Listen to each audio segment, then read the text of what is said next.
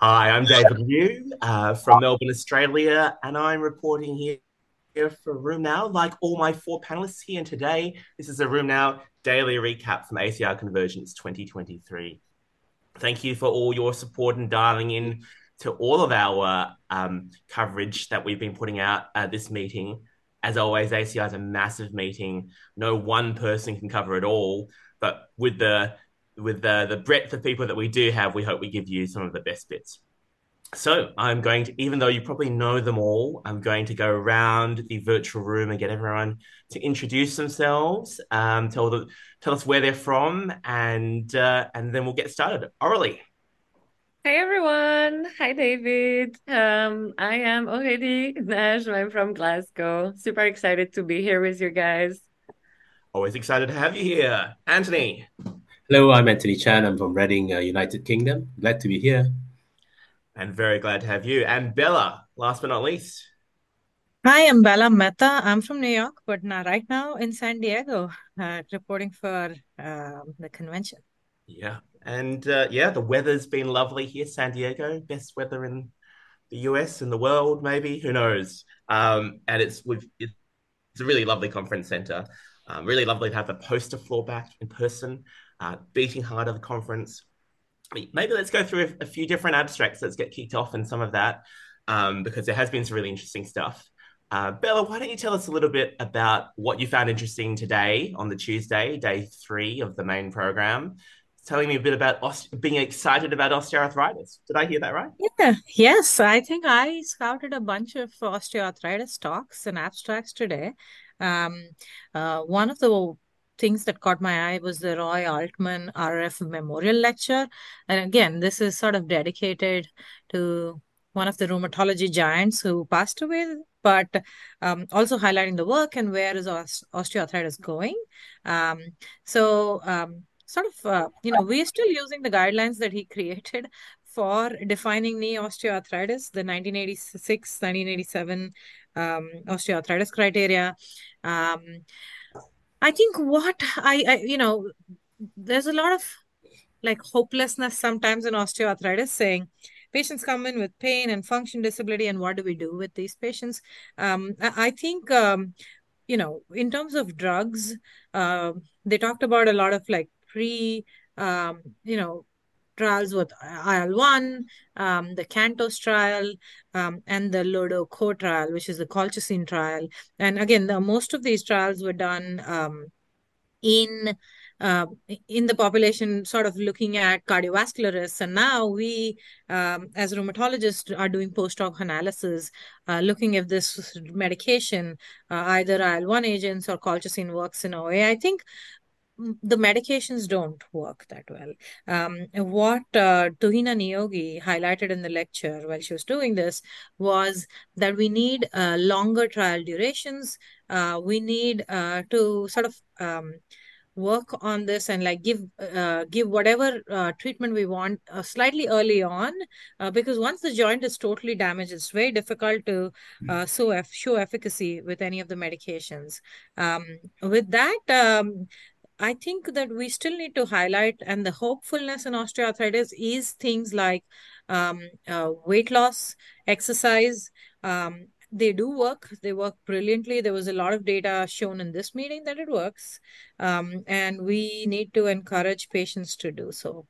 And even simple things like it doesn't need to be fancy um, modalities, just simple walking, quad strengthening, healthy diet, weight loss, those sort of things. Well, I remember being told as a trainee by Flavio Cicottini that whoever invents a therapy for osteoarthritis will get their own private jet, and I suspect that's still true. Um, Really interesting to see these study design issues, and COVID's obviously truncated a few of the studies, which we'd like to have seen longer term data.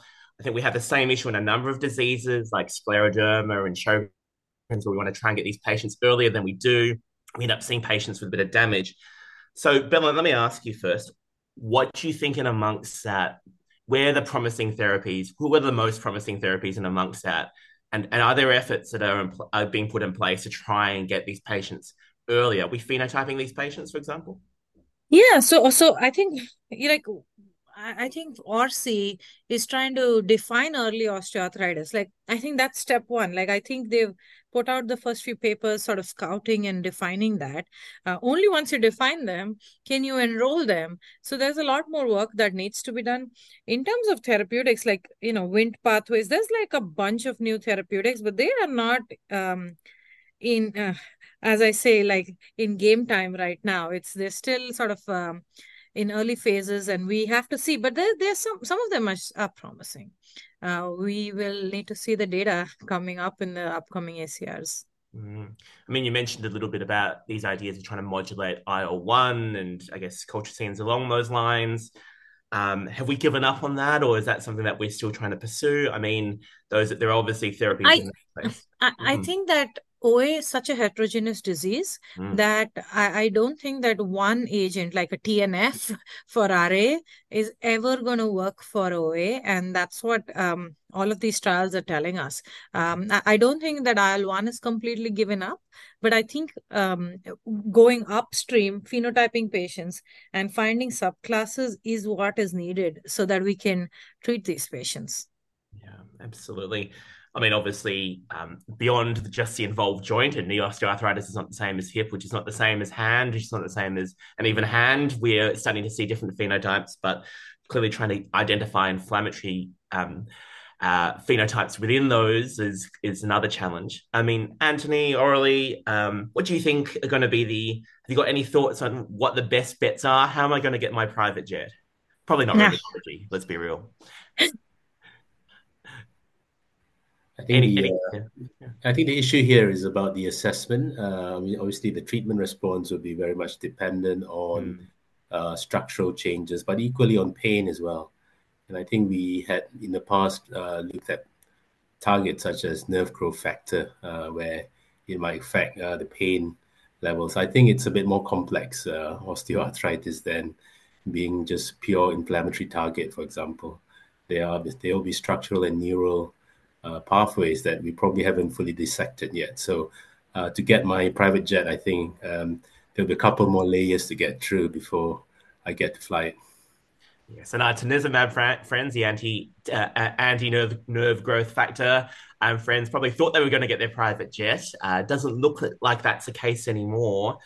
So I guess there are lots of traps on the way. I mean, do you think it's a kind of thing where we might go back and look at some of these, Anthony? Do you think we might look at some of these therapies that we've kind of discarded and go back again? I guess that's what methotrexate, the redo there has been about, trying to select, the patients with hand osteoarthritis with synovitis and MRI.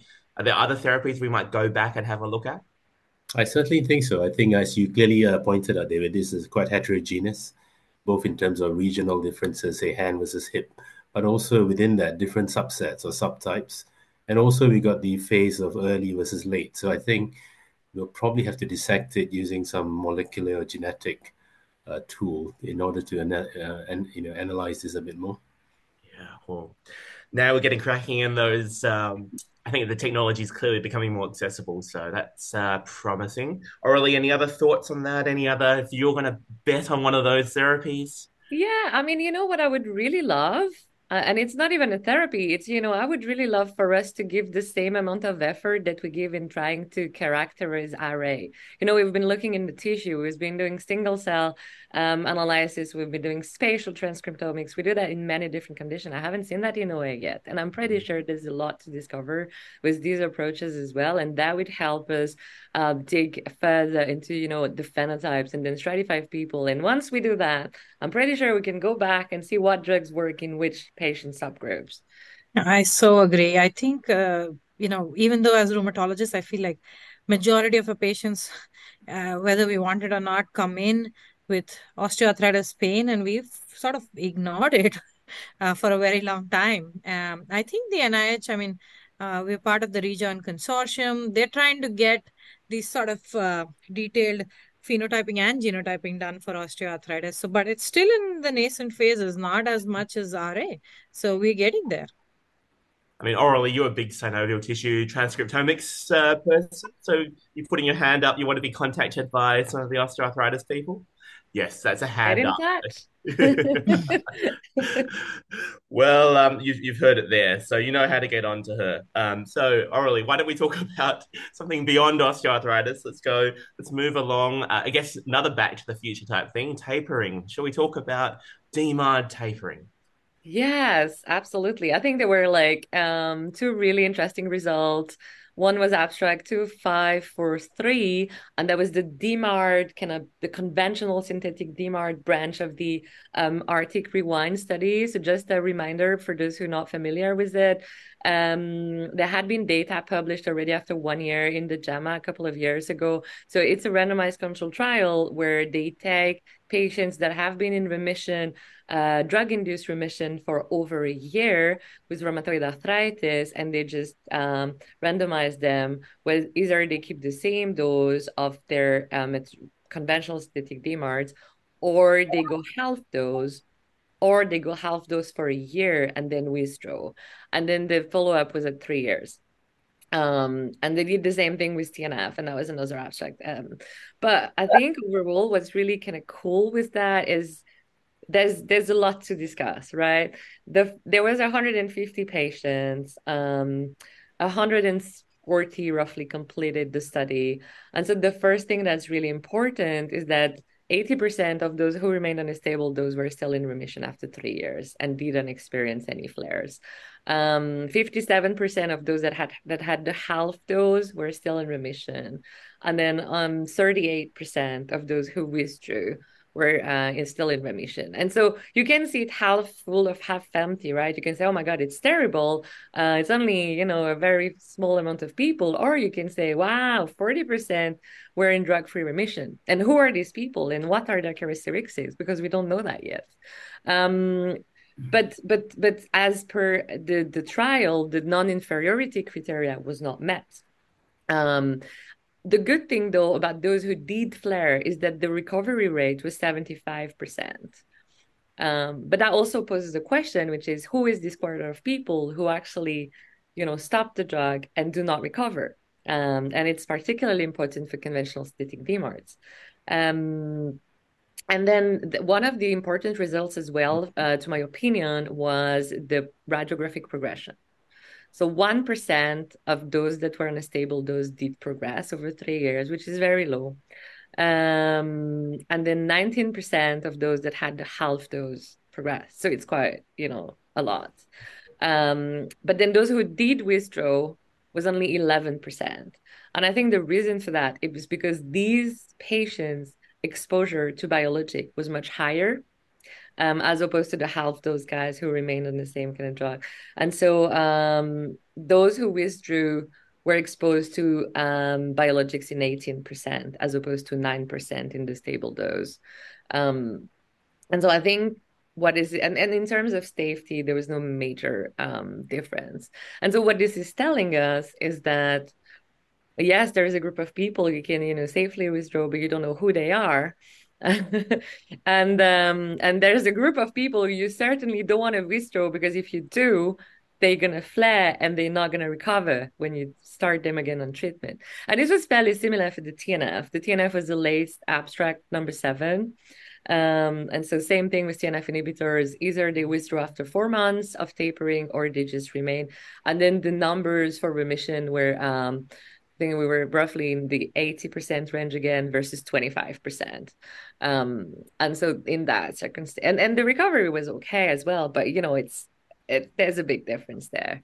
So yeah, I think that for me was quite, important in terms of, do I really want to offer tapering to my patients? Considering I don't know, who's going to do what is going to be the trajectory at the individual level. So we need biomarkers. Tissue is the answer. I'll tell you. Tissue is the answer. That's the second time you said that tonight already. So I think that's the second bit's a really good reminder that we never want to get complacent, that where we've come from in rheumatoid arthritis, and not that long ago, we used to have clinics full of patients with destroyed joints everywhere. And I think that we don't want to forget about the radiographic damage that we potentially risk, that DMARDs protect us against by definition. So look, I think that that's really fascinating, that there's such a high rate of radiographic progression and that half dose in that half dose. And that's not kind of thing you also don't see from the shorter follow-up from tapering studies. Did that surprise you? And I guess how significant is this radiographic progression orally? I mean, are we talking about, one sharp Van der Heide score, delta, or are we talking big differences? Yeah, no, it was three.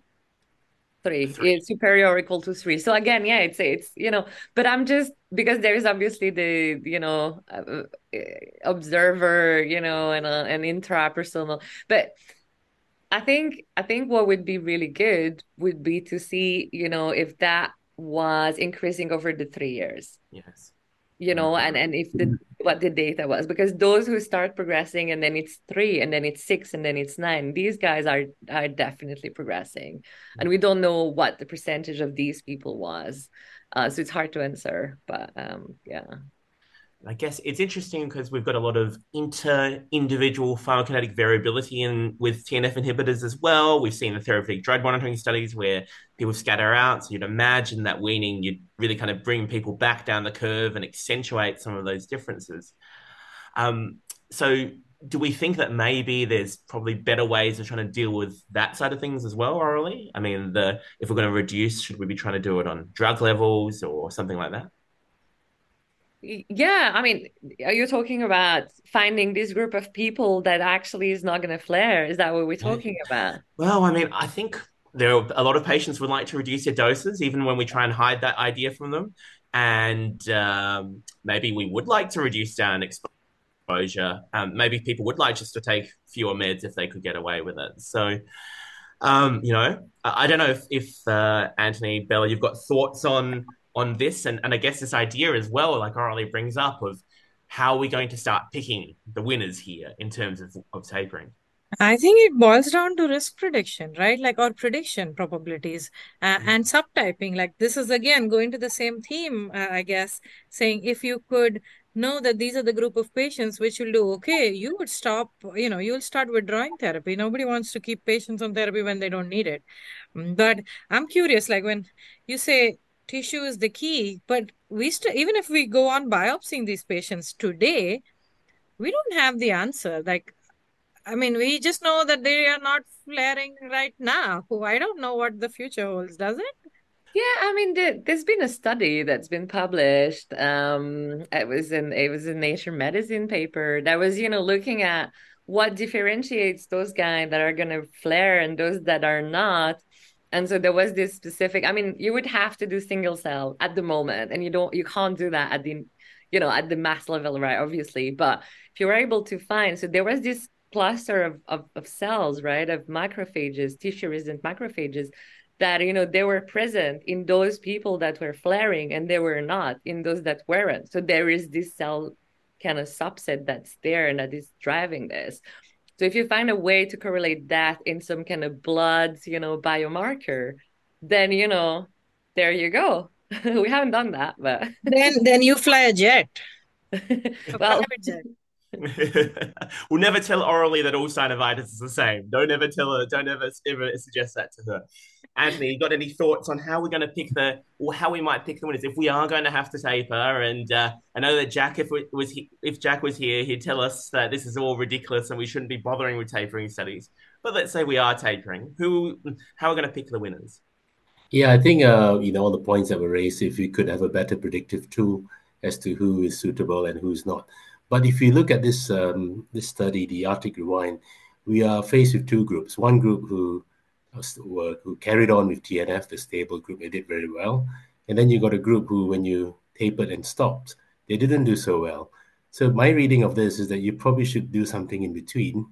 Rather than stop, you should dose optimize them to the dose where it's best for them. And so I think it was quite a quick drop here. I think they had 4 months of half dose in the biologic arm and then stop. Yeah. Now that to me is quite a drastic drop. Maybe they wanted to prove the point.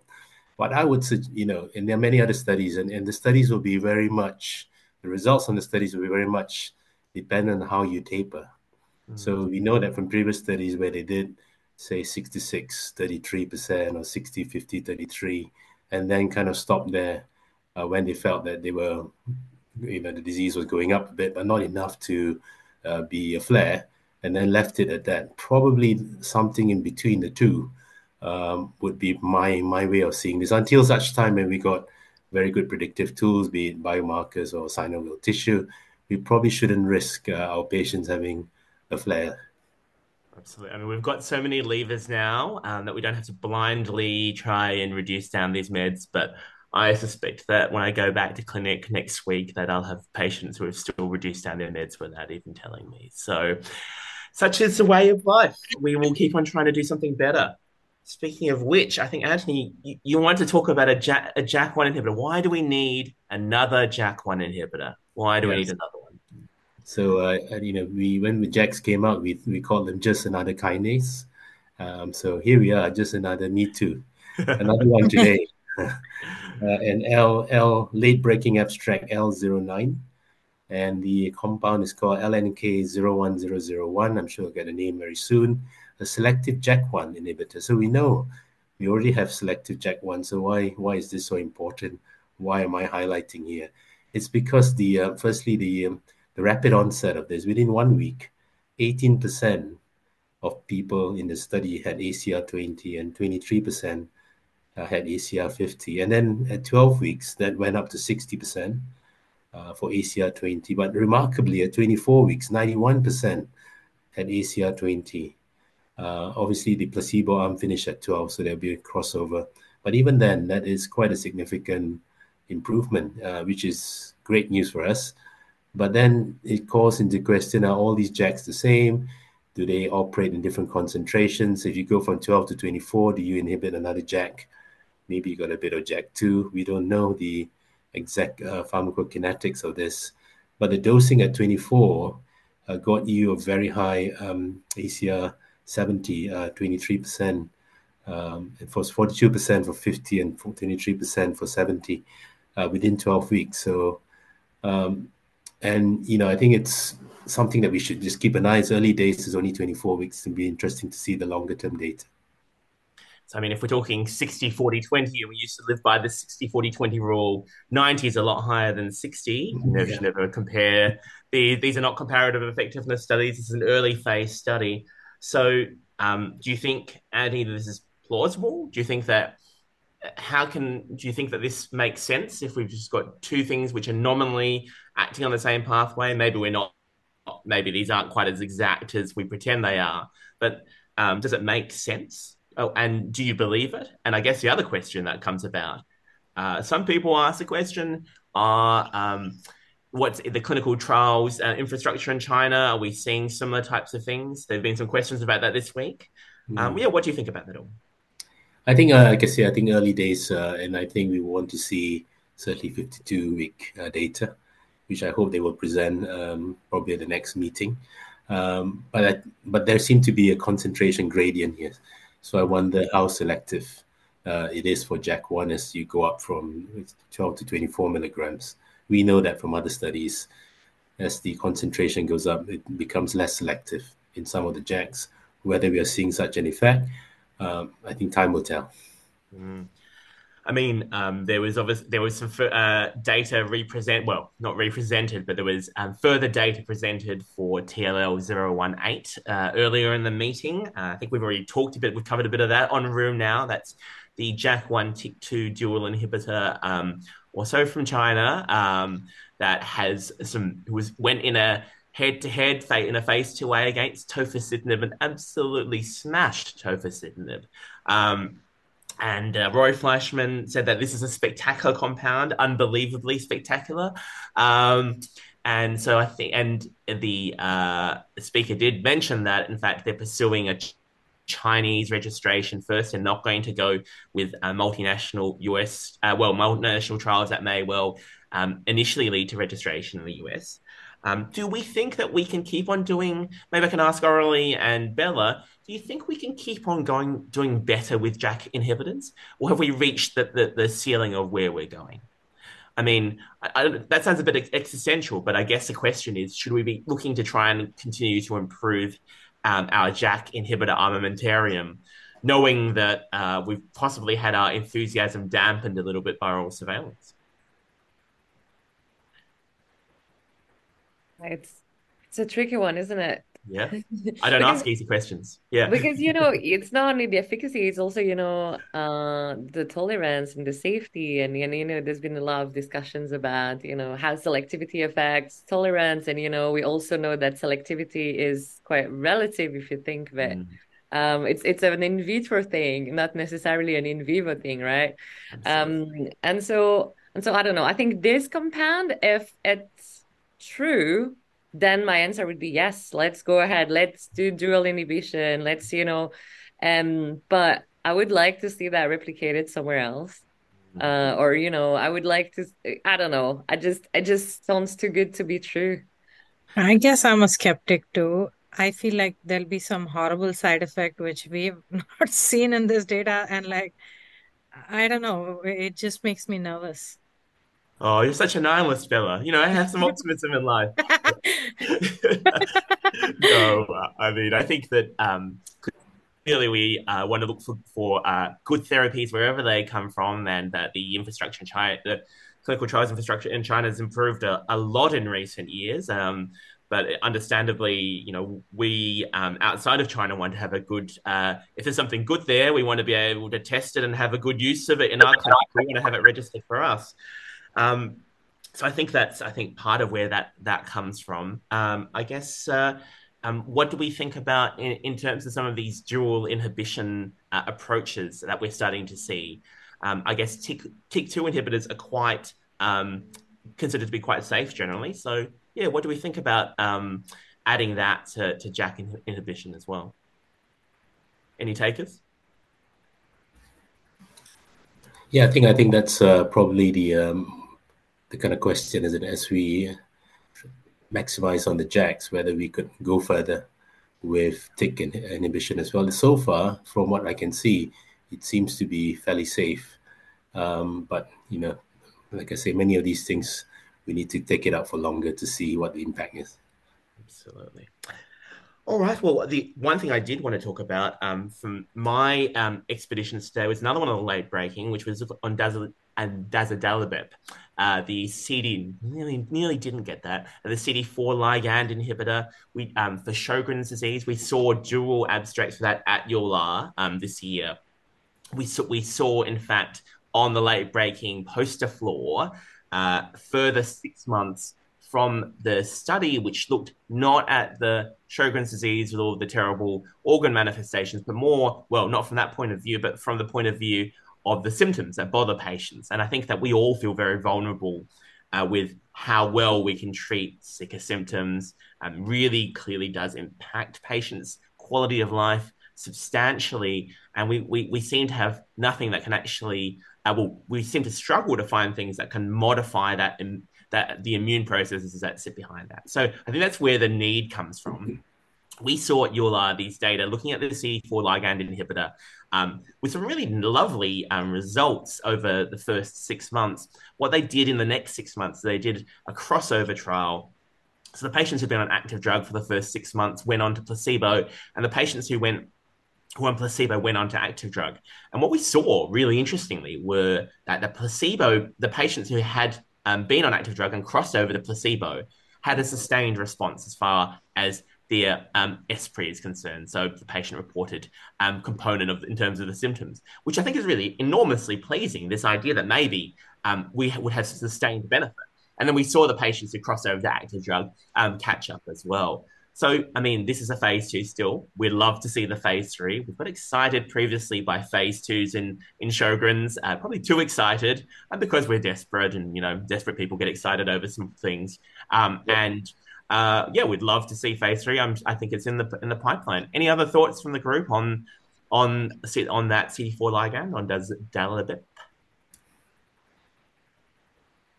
Yeah, I think with these studies, the patient selection is quite important. Certainly for conditions like Sjogren's, you probably have to get people with lots of antibodies and lots of immunoglobulins and positive for lots of things for this probably to be more effective or to show the benefit than to have maybe antibody negative type patients. That would be my prediction at this stage. Oh, we're in a personalized therapeutics mode tonight, aren't we? Zorali's influence. He's sitting there just looking at us. Yeah, I think that's certainly, I think, and there's been a lot of work done in Sjogren's in recent times to try and stratify. So I think that's probably key. I'll make a quick call out on another stratification bit of data I saw today, which was in the immune-related adverse events from Laura Capelli from Johns Hopkins. Phenotyping in her cohort inflammatory arthritis and finding using latent class analysis. Putting an element of taking away that element of subjectivity and finding two different phenotypes, one of which was more severe and may well be useful in terms of targeting therapies when we're trying to balance out, trying to control an immune-related adverse event from checkpoint inhibitor immunotherapy versus not overwhelm the checkpoint inhibitor immunotherapy. So lovely work there as well. We're getting up to the half hour, so let's just I think it's always nice to reflect. This is another conference where we've had the poster hall back again, like we said. We've had a few other changes. I think we're kind of getting to the expectation that this should be similar to how things were in 2019, but with all the added benefits of a virtual component, or some virtual component as well. Let's go around the room and say what we really liked about this year's meeting, and then what perhaps we hope might change for next year, and hope and pray that the ACR listens to us. So I might start with you, Bella. What did you like this year about the conference itself? And then I think San Diego is great. I think that's like the top thing. The conference center was great. The posters definitely were the highlight. And I think for the next year, though, I wish there's much more sort of the app and the, where to go when. The app and the sort of the website work a little better. And if there's food there, I would love, like with the registration, we need to get like at least some food. Well, and you'll often they have quite they have like quite good food. There's paella, and we had all sorts of beautiful pasta in Milan, lots of fruit out. Yeah, I'd love to see that as well. Anthony, tell me, what do you like about this? What did you like about this year, and what would you change? It's great to have the physical posters back. I think the networking and the interaction at the poster boards were amazing, and you will never get that with virtual posters. People won't often have a chance to look at them, but this was just strolling down, and there was enough time as well. So I really like that they made some time for us to, and I really appreciate the people's hard work, because a lot of these, especially the kind of basic science people who spend hours and hours, producing that poster, deserve some recognition for people to come and talk to them and ask them about their research. I really like that. I think in previous years, the apps were better. I'm not quite sure how we reverted back to the app being less user-friendly this year, because in previous years, they were a lot better. For example, it's only today I found out how to look at my actual schedule, which is scroll as far as possible to the right. Things like that, minor things, nothing major, just little things. And yeah, I think it'll be good for them to have some packed lunch so that you can take it away and go to whichever session you like, and make that part of the registration rather than having to pay, when you go for your lunch. But otherwise, San Diego is great, and it's great to be back. I mean, I love that we are so that we love the overall meeting so much that we get concerned about these things. But I think it's possible the ACR have had one or two bits of feedback about the app that people struggle to open. So I'm sure they're going to hear that loud and clear, and that next year it will be better. Orally, give you the final word. What did you love about this? I mean, you've obviously got the beautiful sunset behind you. Yeah, definitely. I mean, it does look like that outside, though, I have to say. It's a bit darker now, but it did look like that, didn't it? Yeah, I took it yesterday. And I was about to say, like, look at this. What is not to like about this view, right? Yeah, no, I've really enjoyed it. I think from my perspective, the amount of science that was presented, it was just massive. There were so many abstract sessions running in parallel. That was just impressive. And the amount of posters, it was just a lot, and in a good way. You had no time to be bored at all. And apparently they did only accept 50% of the the thing presented as posters, which means that there were a lot of submissions as well. And I think it's just, I think the scientific committee did a great job. I'm quite happy. The app, yeah, didn't work. They still didn't manage to look at my schedule, but I went back to the paper version and that was fine.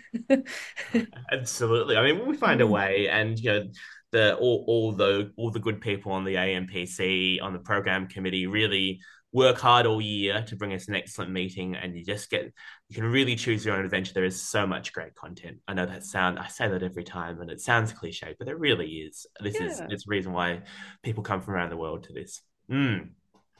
Well, so thank you so much, the three of you, for joining me today. Thank you, Bella, Anthony, and Aurelie. As always, I hope we'll see you all either in Vienna for EULA 2024 or Washington, D.C. For a week and a bit after the election in next year as well, at ACR, bigger and better with more and more content. So thank you so much. Have a good evening and enjoy the last half day of the conference. Thank you. Thank you, everyone. Thank you.